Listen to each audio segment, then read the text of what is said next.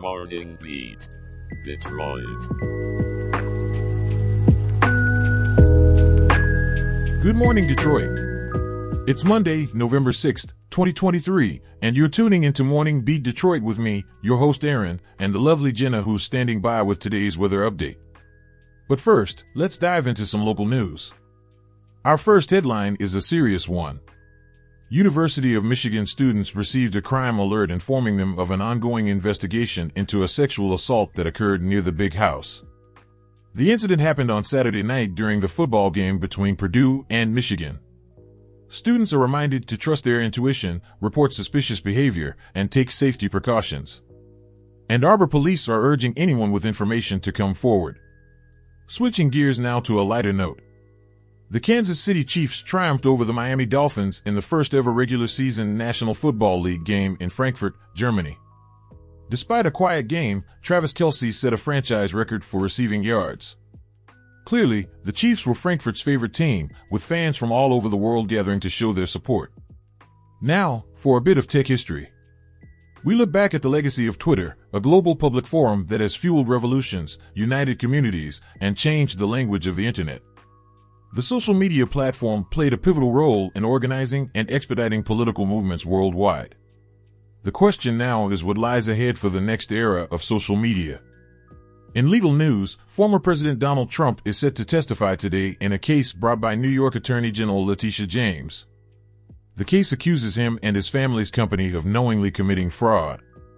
Depending on the ruling, Trump could lose some of his New York real estate, including the Trump Tower. And now for some good news to brighten your day. A Texas mother-daughter duo, Rebecca and Kristen Taylor, have been honored with the 2023 Points of Light Award for their dedication and advocacy for children with pediatric pancreatitis. Through their nonprofit organization, Rebecca's Wish, they have raised over $3 million to support families, fund medical research, and train doctors. Rebecca, despite being told she wouldn't live past the age of 12, is now a biomedical engineering student at Texas A&M University. In scientific advancements, scientists at Northwestern University have developed a new supermelanin skin cream that can heal sun damage and chemical burns. This cream mimics the natural melanin in human skin and can be applied topically to injured skin, accelerating wound healing and protecting the skin from sun exposure. And now, let's toss it over to Jenna for the weather and any weather alerts we need to know about. Jenna? Thank you, Aaron. Today in Detroit, we're looking at overcast skies with a high of 57 degrees and a low of 41. Sunrise was at 7:12 this morning and sunset will be at 5:20 this evening.